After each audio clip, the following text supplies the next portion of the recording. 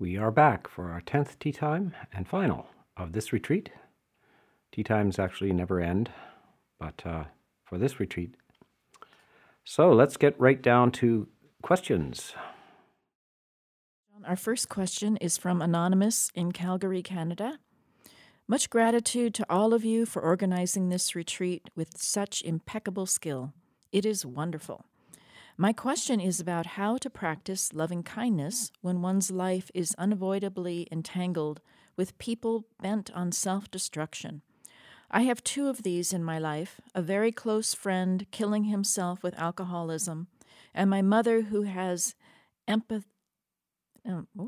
emphatically decided she wants to end her life. I am suffering burnout because I am the closest, only friend for both of them, and I feel I cannot abandon them, especially my mother, who is 90 and isolated in a retirement home. Though I can think loving kindness towards them, it becomes impossible for me to give any strength to it. Compassion can even be a struggle at this stage. Can you offer any advice on how to deal with this situation, please? I really want to support them as best I can. Yes. Well, the metta really should be towards yourself. So, because you need the extra strength at this time, and you need to just go through the emotions as well. It's unlike, if somebody's been drinking their whole life and hasn't been convinced to give it up by this time, you may fail in actually convincing them. And that is, we have to accept that. And secondly, yes, it's in the course of nature that our parents die before us, and if it doesn't happen that way, usually it's even more upsetting if the child dies before the parent. So take your choice. Your mother's wish to die early is not surprising. When people get very old, especially the last decade, if you're in your 90s, then life is mostly what we call the prone decade, where most of your time is spent lying down. There's not much future. You're drifting into the past, losing track of time, and you say impulsive things that are not well reasoned or not thought out. And if you haven't cultivated over your whole life a kind of spiritual attitude towards how to accept this idea of death and aging, then it's a bit late. And so now you're the bystander here. You're trying to bring some loving kindness and spiritual sense into this. But note that both these people have a whole lifetime behind them of beliefs and so forth. And it's just not your job, really. It's something that you can't really do, is suddenly change people's minds at this stage.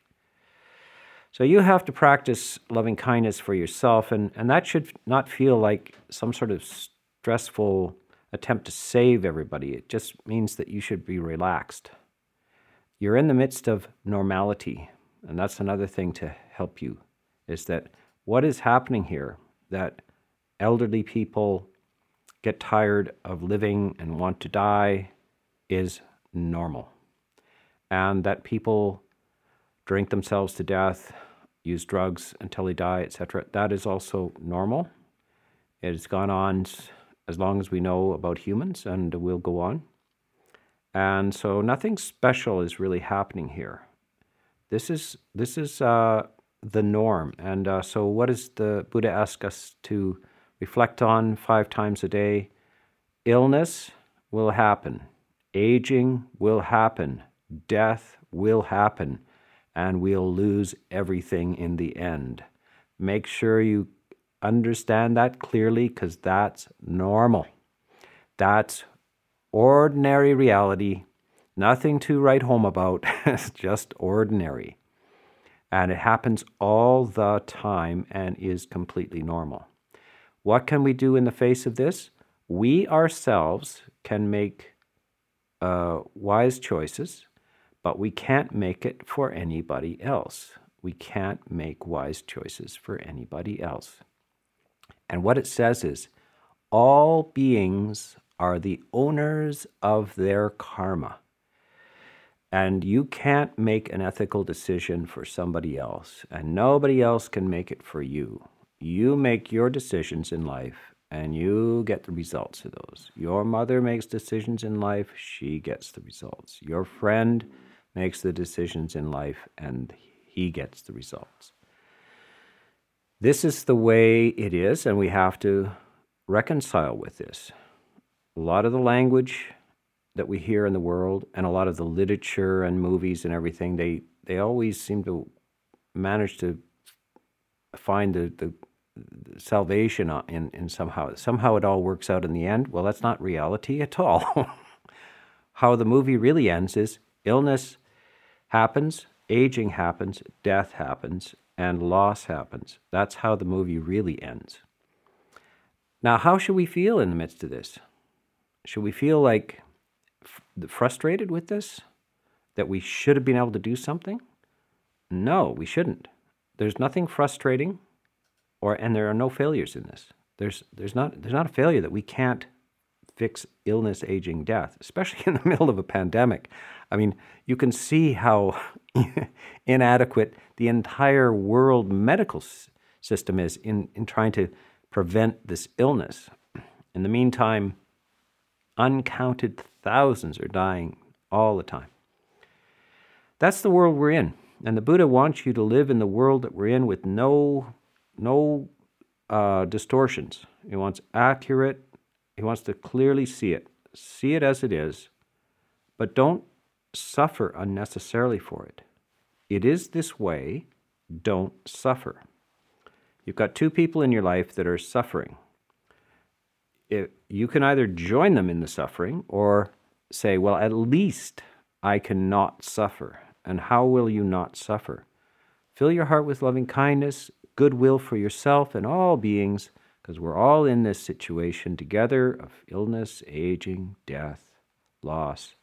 We're surrounded by people who make bad decisions, and they get bad results out of those things. And what is the only sensible thing to do in the face of all this is to see it as it is, not add to the suffering. Don't burden yourself with suffering. Do the practical thing that you can, and what, in the end, is it? All you can say to your friend who drinks is, I advise you to give it up, and without much hope that they will. And to go and visit your mother whenever you can. In the midst of a pandemic, you might not even be able to do that. And when you do visit your mother, by the way, just talk about good things, things that she did for you that you look back on with appreciation, and remind her that she did many good things for many people. Just keep her on that positive note, and that's how you talk to somebody near the end of their life, always reminding them of positive things, and warn her not to think about anything negative in the past. Don't think about that, Mom. Think about good things. And you did many, many, many, many good things. Think about that. That's all we can do. And so, yeah, we need a little dose of pep talk, cheer up for you, and realize that lots of people aren't open to these suggestions, and they will have to face the consequences of their decisions in life and how they choose to conduct their lives. Our next question is from Brian H. from Penticton, Canada. Ajahn, during a very stressful time in my life, early 40s, I used to finish my sittings with a big smile and start to laugh. Forced at first, but real laughter would follow. I would feel great. Is this laughing kindness like loving kindness? Yeah, it's laughing kindness. And there is laughter yoga. And I used to know somebody in Toronto who became a yoga laughter teacher. Interesting. And I think it started in India, but you just get a bunch of people together. Well, you can do it yourself. And it's not a bad way to start the morning because, it's sometimes hard to face the day, and just start laughing in a very wooden way. Just ha, ha, ha. And the sheer dreariness of your first attempts to laugh will make you laugh in the face of things. And it tells you this, that, it's not about what's going on in the world or in your life. Emotions are, you choose between these emotions, and you can bring laughter into the middle of nothing. You can be out walking in the desert, nobody's around. And if you start laughing, you will laugh. If you start crying, you will cry. Whatever you do, you tend to do again. So you can bring this sense of lightheartedness and mirth to the situation, and the enlightened mind doesn't take anything seriously.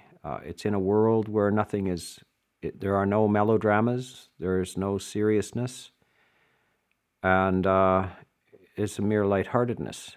So, of the factors that are in the enlightened mind, there are no tragedies, there's no heaviness, there's no sadness, there's no grief, no sorrow or anything like that.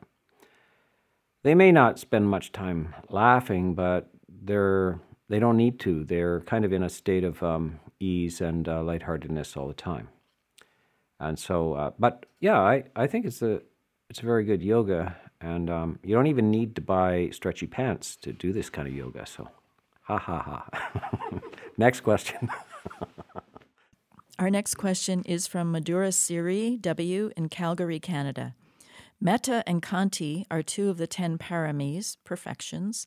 In a Jataka story, the Bodhisattva, hermit, practices Kanti, patience.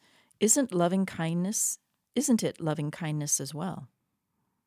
Yes, I think the story is when the Buddha is caught, or the Bodhisattva in a previous life is caught by bandits and is practicing patience. And there's another kind of version of it where he's practicing loving kindness, and the bandits in this rather dramatic story decide to saw him limb from limb with a two-handed saw.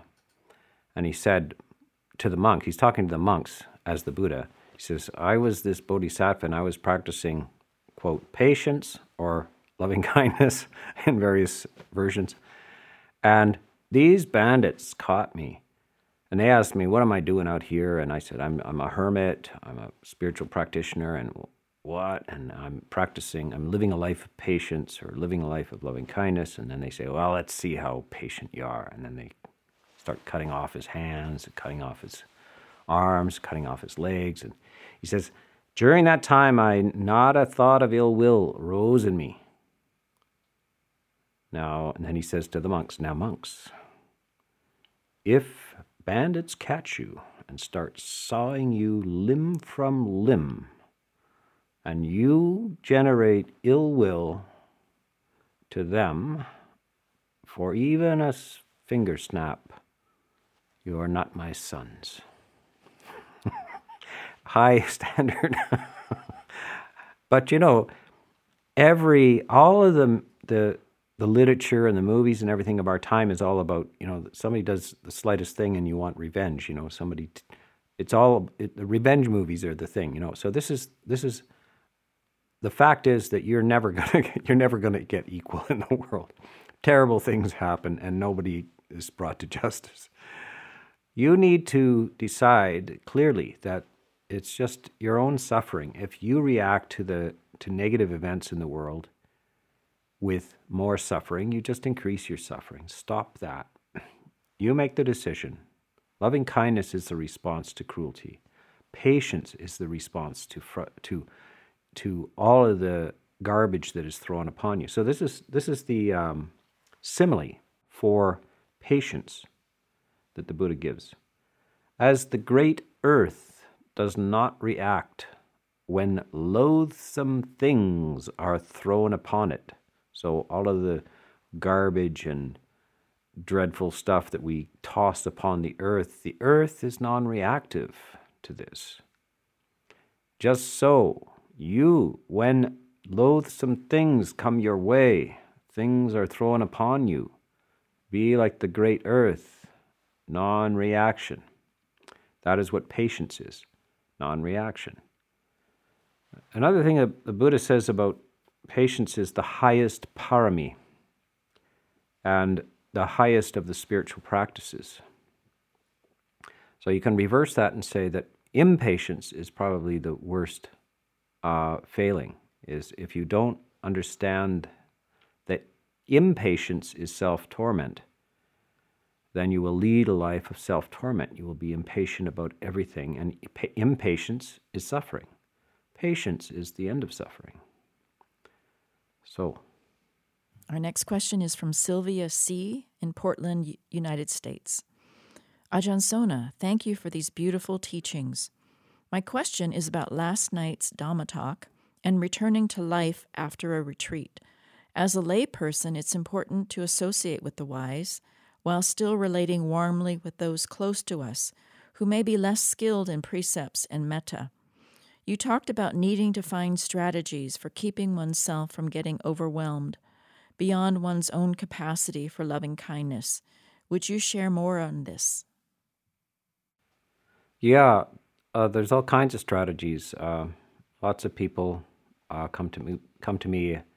Well, let's take adult children, who have to go and visit their parents and deal with them and so forth, and they feel an obligation. This is kind of the burdens of, you have all kinds of burdens in life. You have to raise your own family, you have to make a living, and then you have to also, then your parents start to decline. You got all kinds of obligations. You got to go visit them and keep them going, and it all can.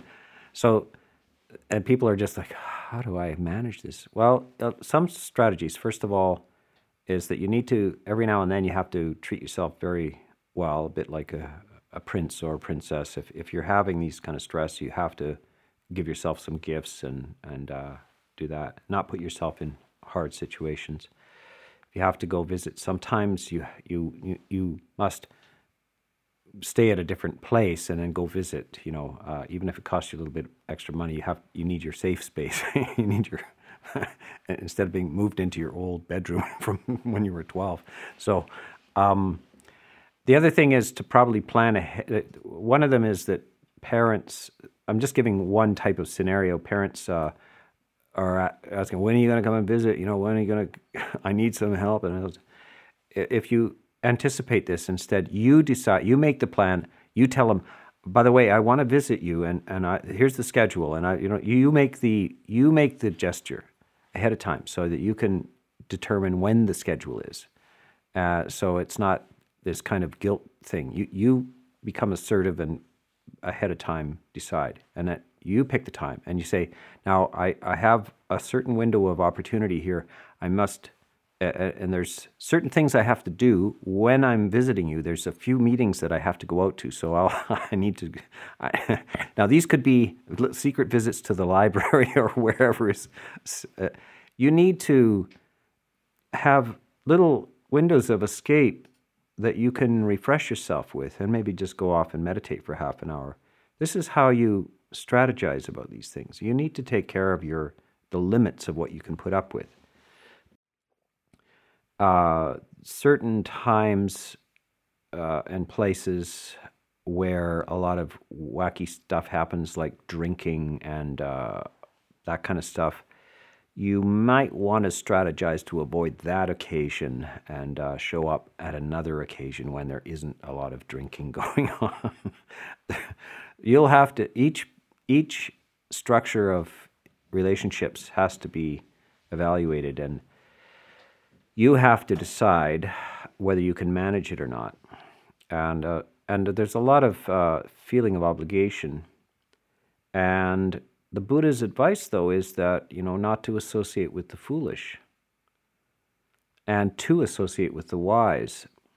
So the foolish might happen to be related to you as well, or people you work with and everything. So you really have to strategize and say, yes, I have obligations to people, but I don't need to waste my life force on trying to bring other people around.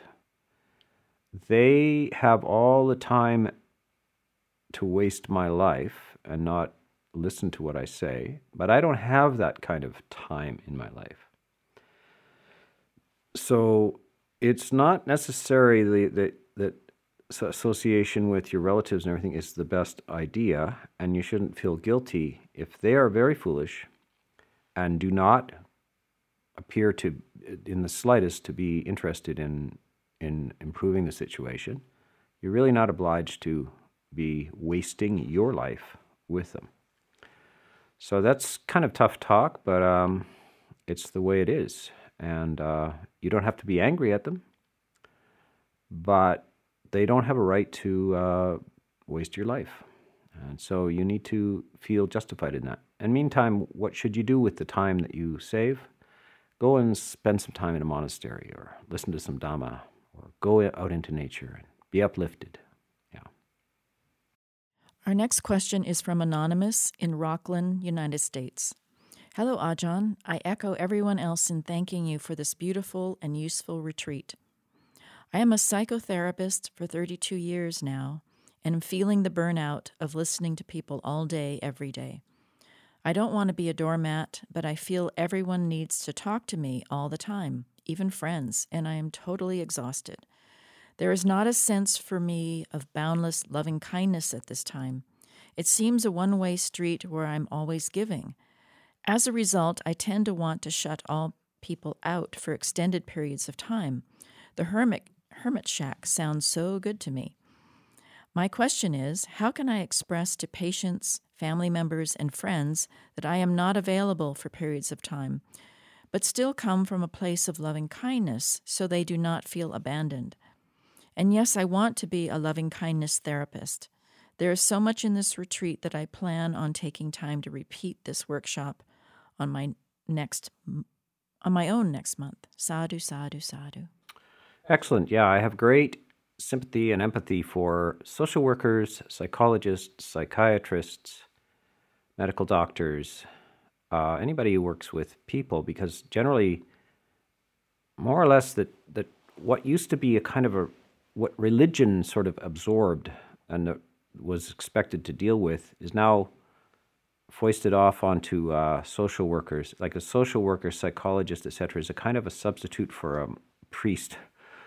A priest, a monk, a nun, etc.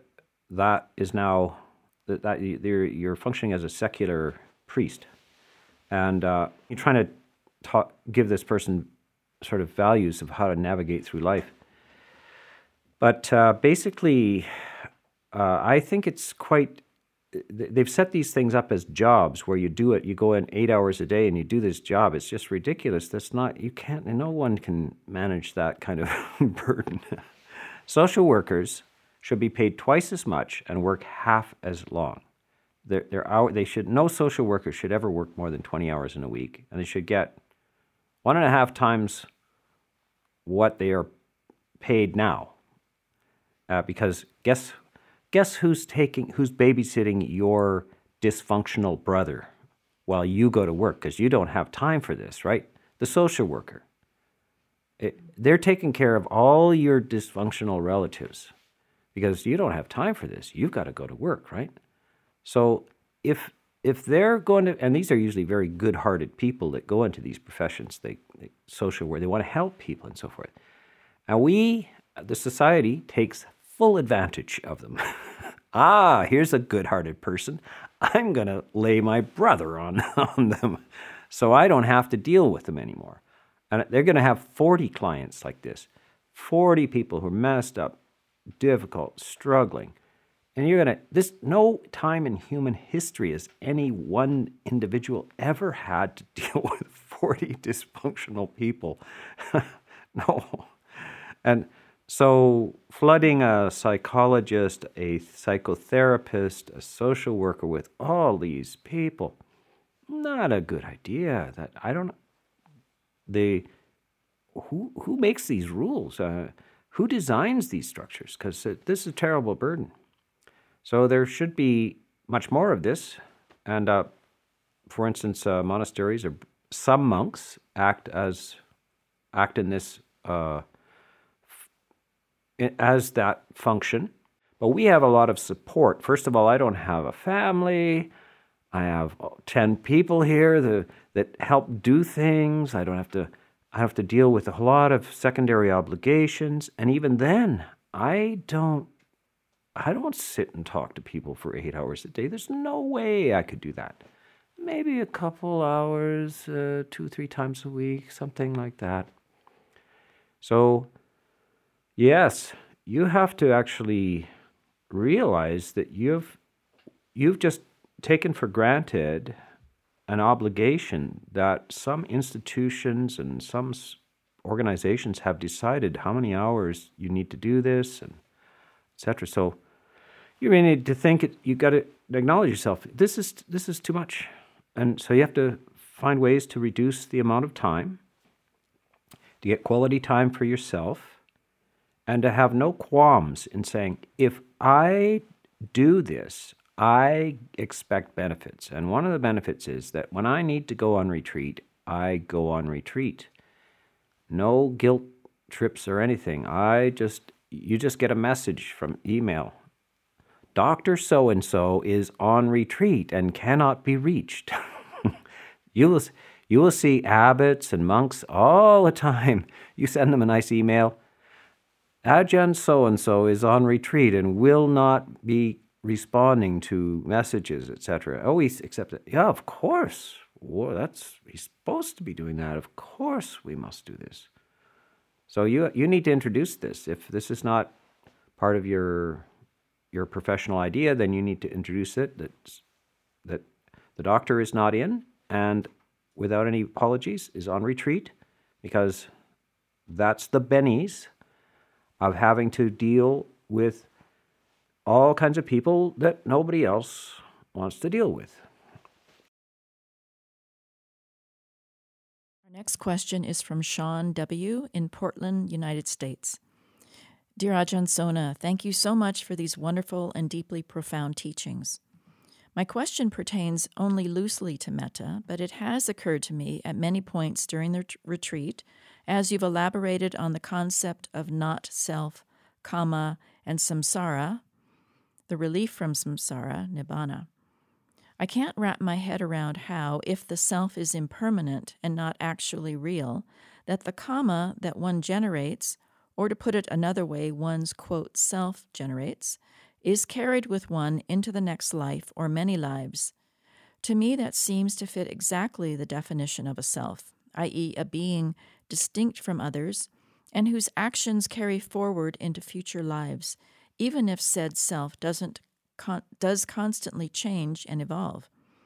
Could you explain to me how something that persists through many lifetimes, carrying the aggregate experience of said lifetimes, along with said being, in some traditions they'd say a soul, is separate and distinct from the idea of a self? Everybody follow that? Well, it's actually easy to answer that, and of course we have to know and sort these things out. Basically what the Buddha is saying is that the naive notion of a self which travels through time unchanged is problematic, because something which does not change cannot be conscious. Consciousness is a process. It's a stone, something that is unchanged cannot experience. So the folk notion of a self or a soul, and by the way, this is the classical definition of a soul in Christian philosophy, is that the soul is a monad, is a kind of a unchangeable, imperishable structure which travels through time, because they had to think about these things. What is the soul?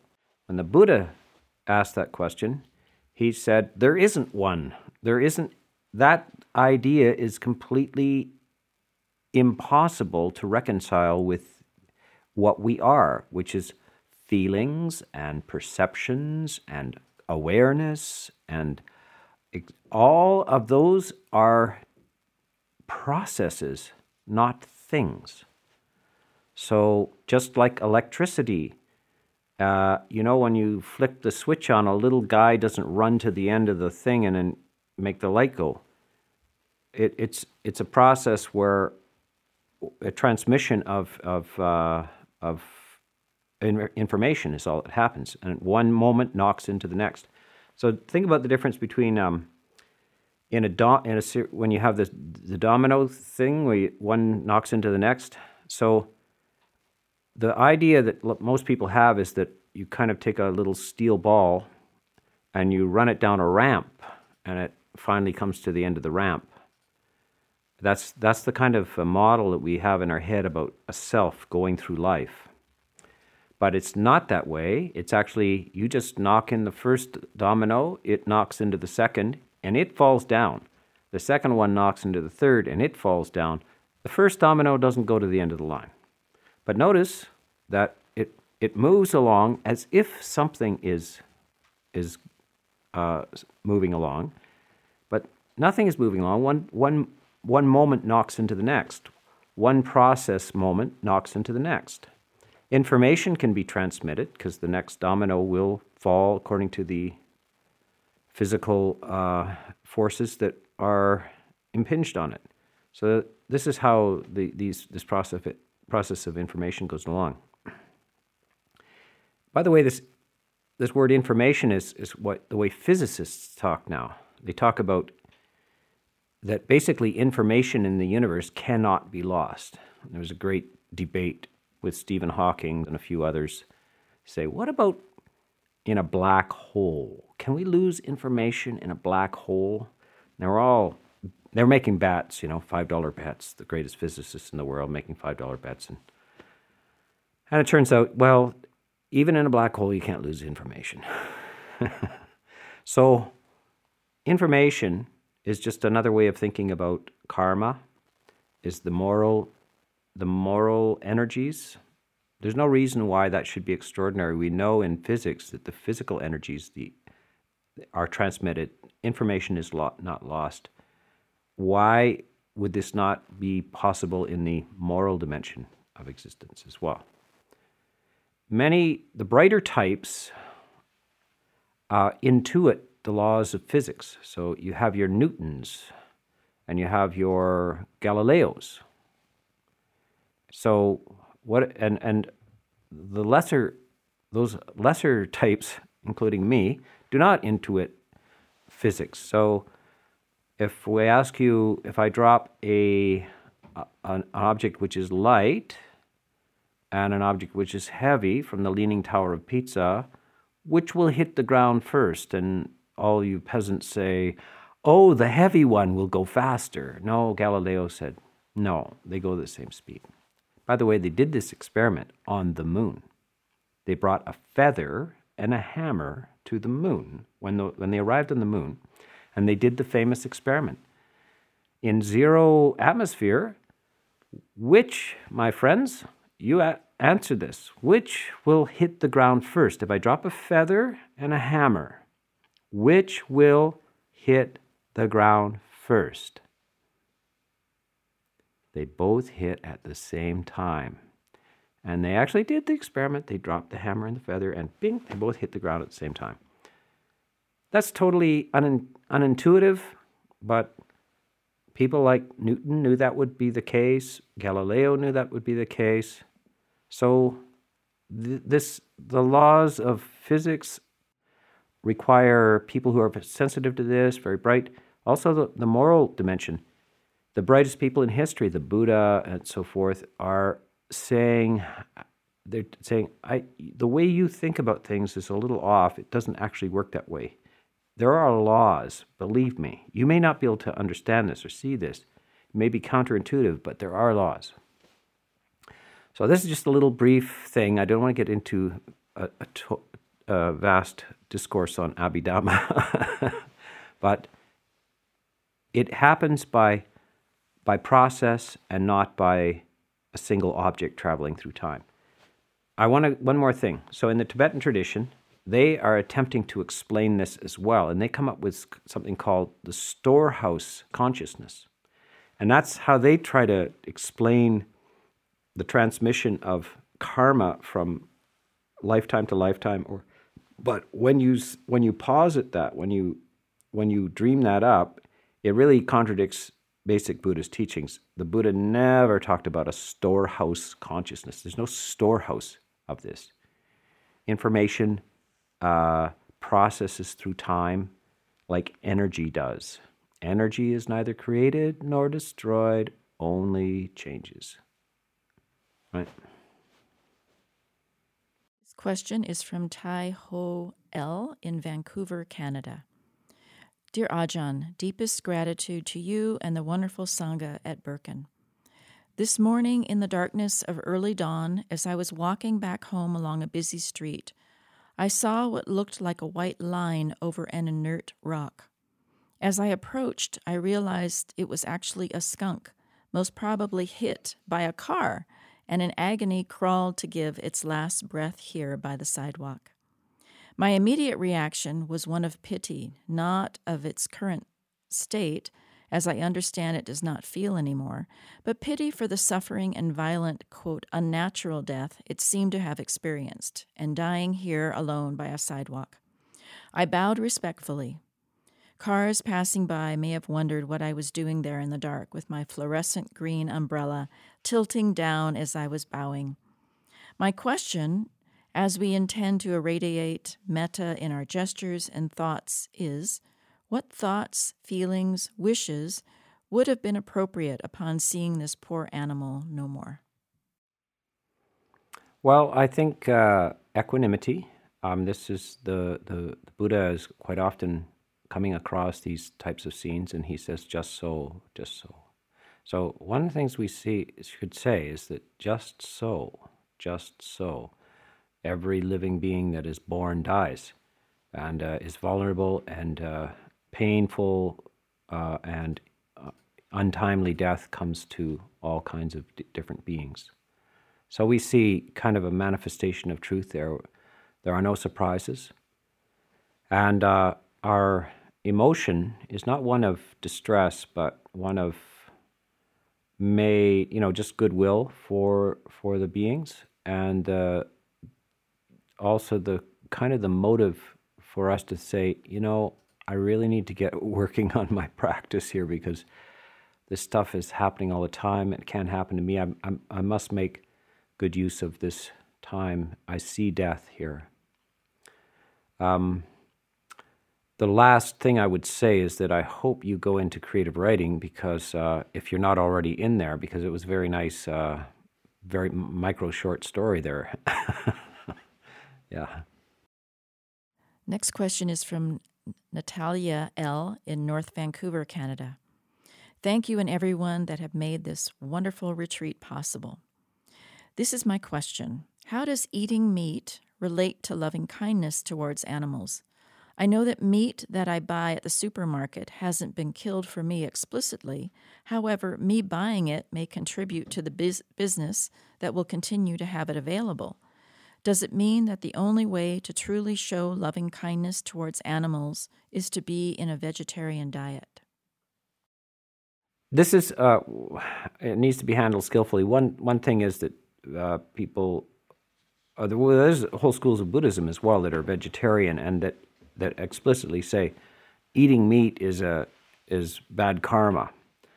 That is in direct contradiction to the Buddha himself, and he said the eating meat is not bad karma.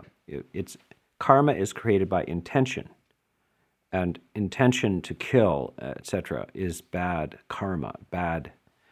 Will have bad results.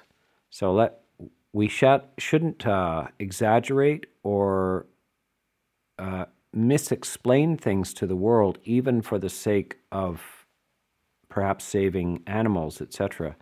We can't say that it's the act of eating meat that has some sort of moral evil to it. It is not. So we need to get that clear.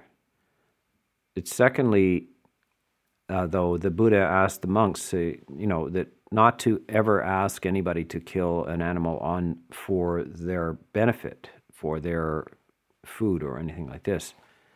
But from time to time, you end in a world where humans are basically meat eaters. You will end up perhaps having meat sometimes. And you can't just snap your finger and make that go away. However, a lot of people are vegetarian. They're ethical vegetarians because they disagree with the killing of animals for that, and that's a noble motive. And if you want to choose to be a vegetarian, it's very easy these days. I chose to be a vegetarian in the 70s. I don't know, and it wasn't easy. And then I was a vegan for a long time. It wasn't easy, and but.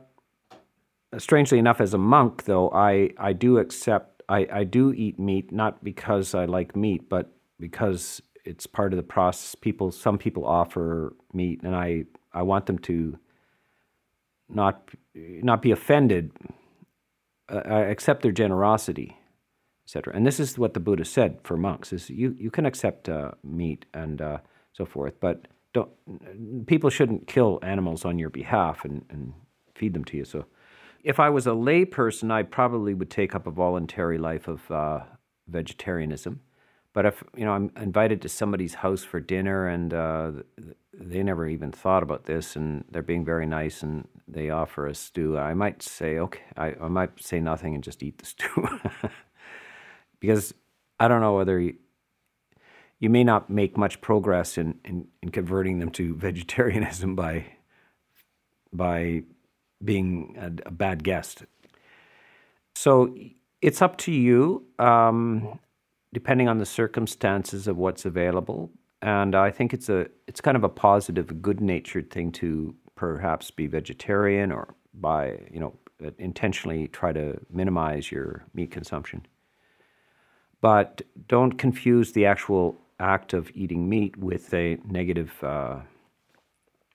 karma. It's simply, in terms of the Buddha. The Buddha he goes into this in great detail. This is right in the monk's Vinaya, the rules of conduct for monks. And he's very explicit. Monks, you may or may not eat meat. You may choose to be a vegetarian or not. But here's the thing. You should not accept meat that has been seen, heard, or suspected to be killed on purpose for you. You must turn that down. Somebody comes out and says, "Oh, I killed this chicken just last night for you. Here it is. And I think, "Oh, I'm sorry. I really can't accept that. Please do not kill things." But if somebody has had a chicken dinner last night and they think, "Oh, the monks are coming today. Let's save a wing for them," that's all right. But so there is judgment and there are issues around this. And so we can't make it too black and white, but the Buddha just definitely encourages you not to kill animals, etc. But the eating of that meat is not a karmic offense.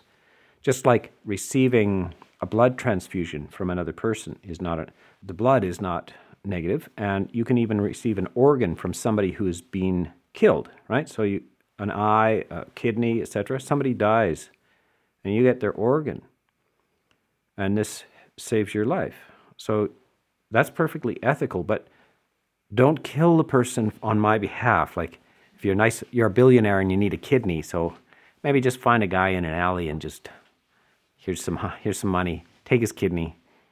No, don't do that. So it's kind of like that.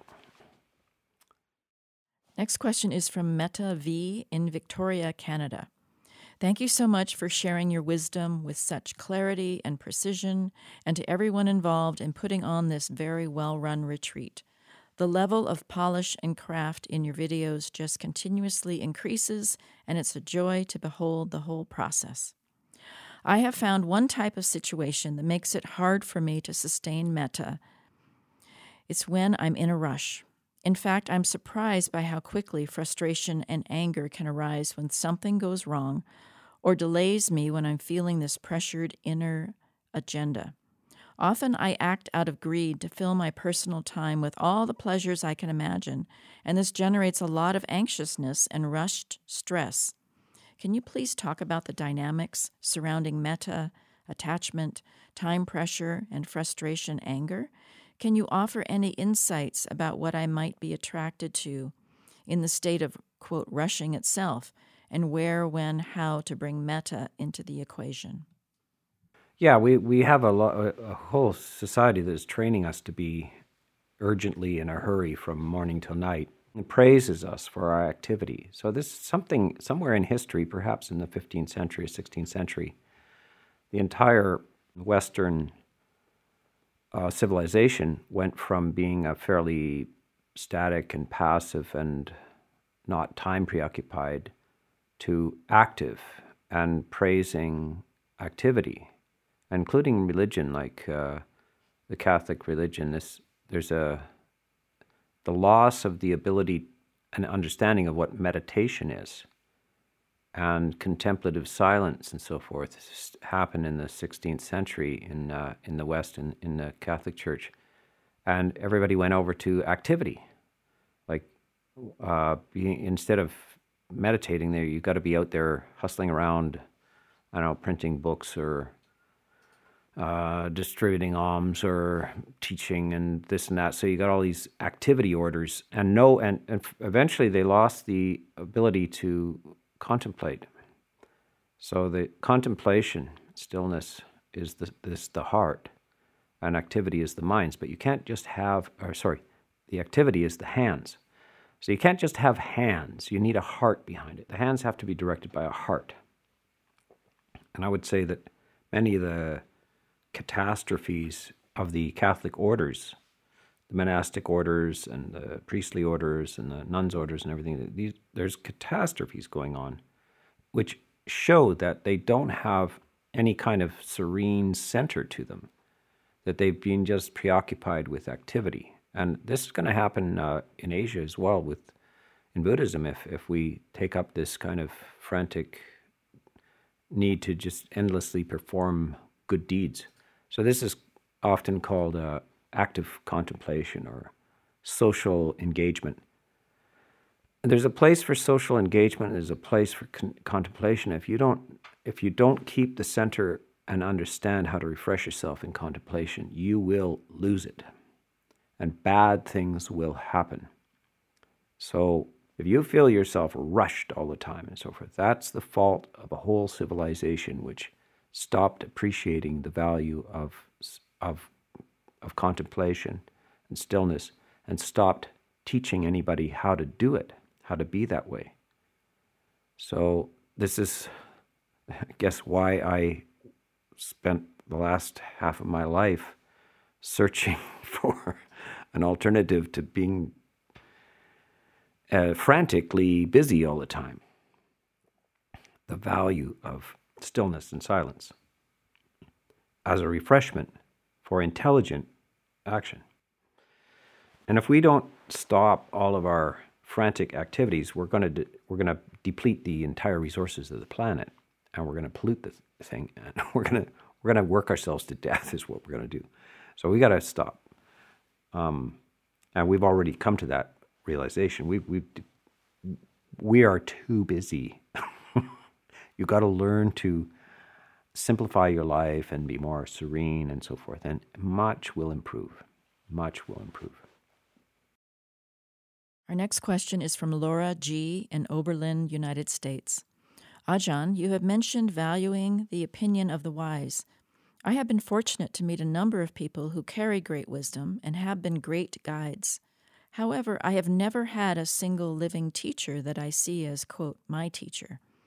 There seems to be an obsession in some circles of having one single teacher, guru, roshi, sensei, etc.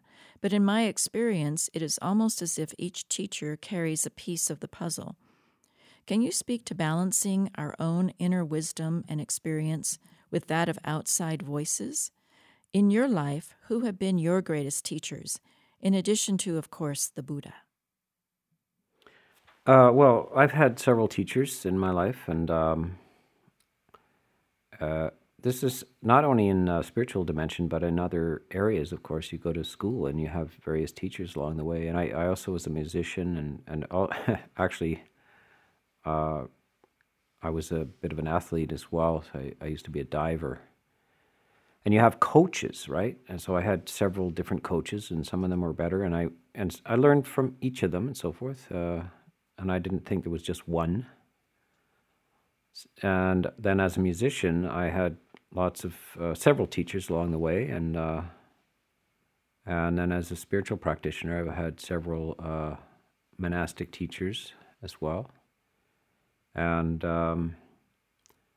in the Theravada tradition that we're in, we're not really gurus. There are other traditions where they're kind of guru traditions where you're kind of getting your enlightenment zapped into your forehead from some sort of Shakti kind of electricity or whatever that is. Sorry, I wish I could do that. I wish I could just touch you on the forehead and get zap, and you're enlightened. Maybe I should start trying that. I don't. I've never really tried this. So come over here, Pia. I don't believe in that. It's nonsense. That's not how it happens. The wisdom is awakened within you, but it doesn't mean that it's usually the words of another, the examples of another that help you move towards that. And humans learn at the school of example. They learn at no other. So we need examples. We emulate. We learn from that. So find skillful people, and they're not just one skillful person in the world. There's several, and you can learn from different schools. But there's at the same time, there are people who claim to be wise and helpful and everything, who turn out to be charlatans, absolute abusing charlatans, and you know this happens. So you better keep your sense of judgment and moral and ethical boundaries as well in the midst of all this. You need to question. Yeah. Our final question is from Anonymous in Kiel, Germany. Dear Ajahn Sona, thank you for this retreat and your inspiring teachings, and thanks to the team making this retreat possible.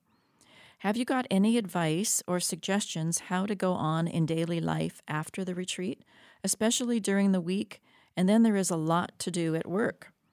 I often find it very difficult not to neglect the practice, although I made the experience that it is better to keep on. You mentioned there are techniques not to fall into old habits. Have you already given a talk about that? I hope it is okay to ask, but I was curious. But maybe one has to find out which strategies work for oneself. Best wishes and thanks. Yeah, there are techniques which are not just exclusive to Buddhism for breaking habits and forming new habits, and we're not the only ones that know about this. So there's all kinds of little motives that you can give yourself. You can make a very clear determination, write it down, and then decide to commit to it for a period of 40 days or 90 days or smaller chunks. You can decide to keep it up for a week, and every day you need to note whether you accomplished it or not. So there's you can make if you really want to get elaborate, make a board with lights in it that each one has a switch, and you switch it on. You succeed one day, and you switch that light on, and the next up to 100 lights.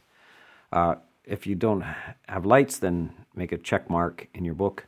Get your book. Make daily overall determinations.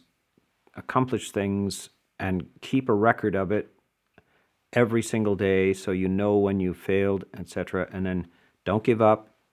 Do it again. Check out the environment. What's triggering your lack of interest in? Why are you failing to meditate? Why are you failing to keep up your practice? What's the distraction in the background? Change your environment. Associate with different people. Read different things. Give yourself some rewards for doing good things, etc. So motivate yourself in all kinds of ways. And we're not the only ones that know about these motivations. Lots of people have thought skillfully about this. There are books on how to motivate yourself and how to keep things up and how to accomplish goals, etc. So this is something that one should bring into one's life. Monastic communities often do this for you. You if you're in the forest tradition, Ajahn Chah, there's a bell that rings at 3 o'clock in the morning, and you better get up. There's consequences if you don't. And you're not in prison. You chose to be there because there's motivations. You're there because the whole community is taking the time to pressure you to change your structures and follow this. And sometimes it's very uncomfortable. Sometimes you just don't want to do it. But that's why you're there, is because sometimes you don't want to do it. And if you're not there, you won't do it. But when you're there, they'll make you do it. So you can make a determination with other people to check in on a regular basis and say, have you done your determination? Have you kept it up? And why not? And even a confession, say, I failed to do it this time. Do you see why you failed? You're checking in with somebody. These are all skillful techniques used in the Sangha and in retreats, etc. And we even made you sort of sign up for the retreat. Like, you can skip out. I won't know. But just by signing up, I'm going to do the retreat. I am committed to the retreat. This is what's just a way to help you. This is a way for you to help yourself by saying, okay, I've made an agreement here with a bunch of people, and I'm going to keep this up. This is all it is. It's just helpful means to do these things.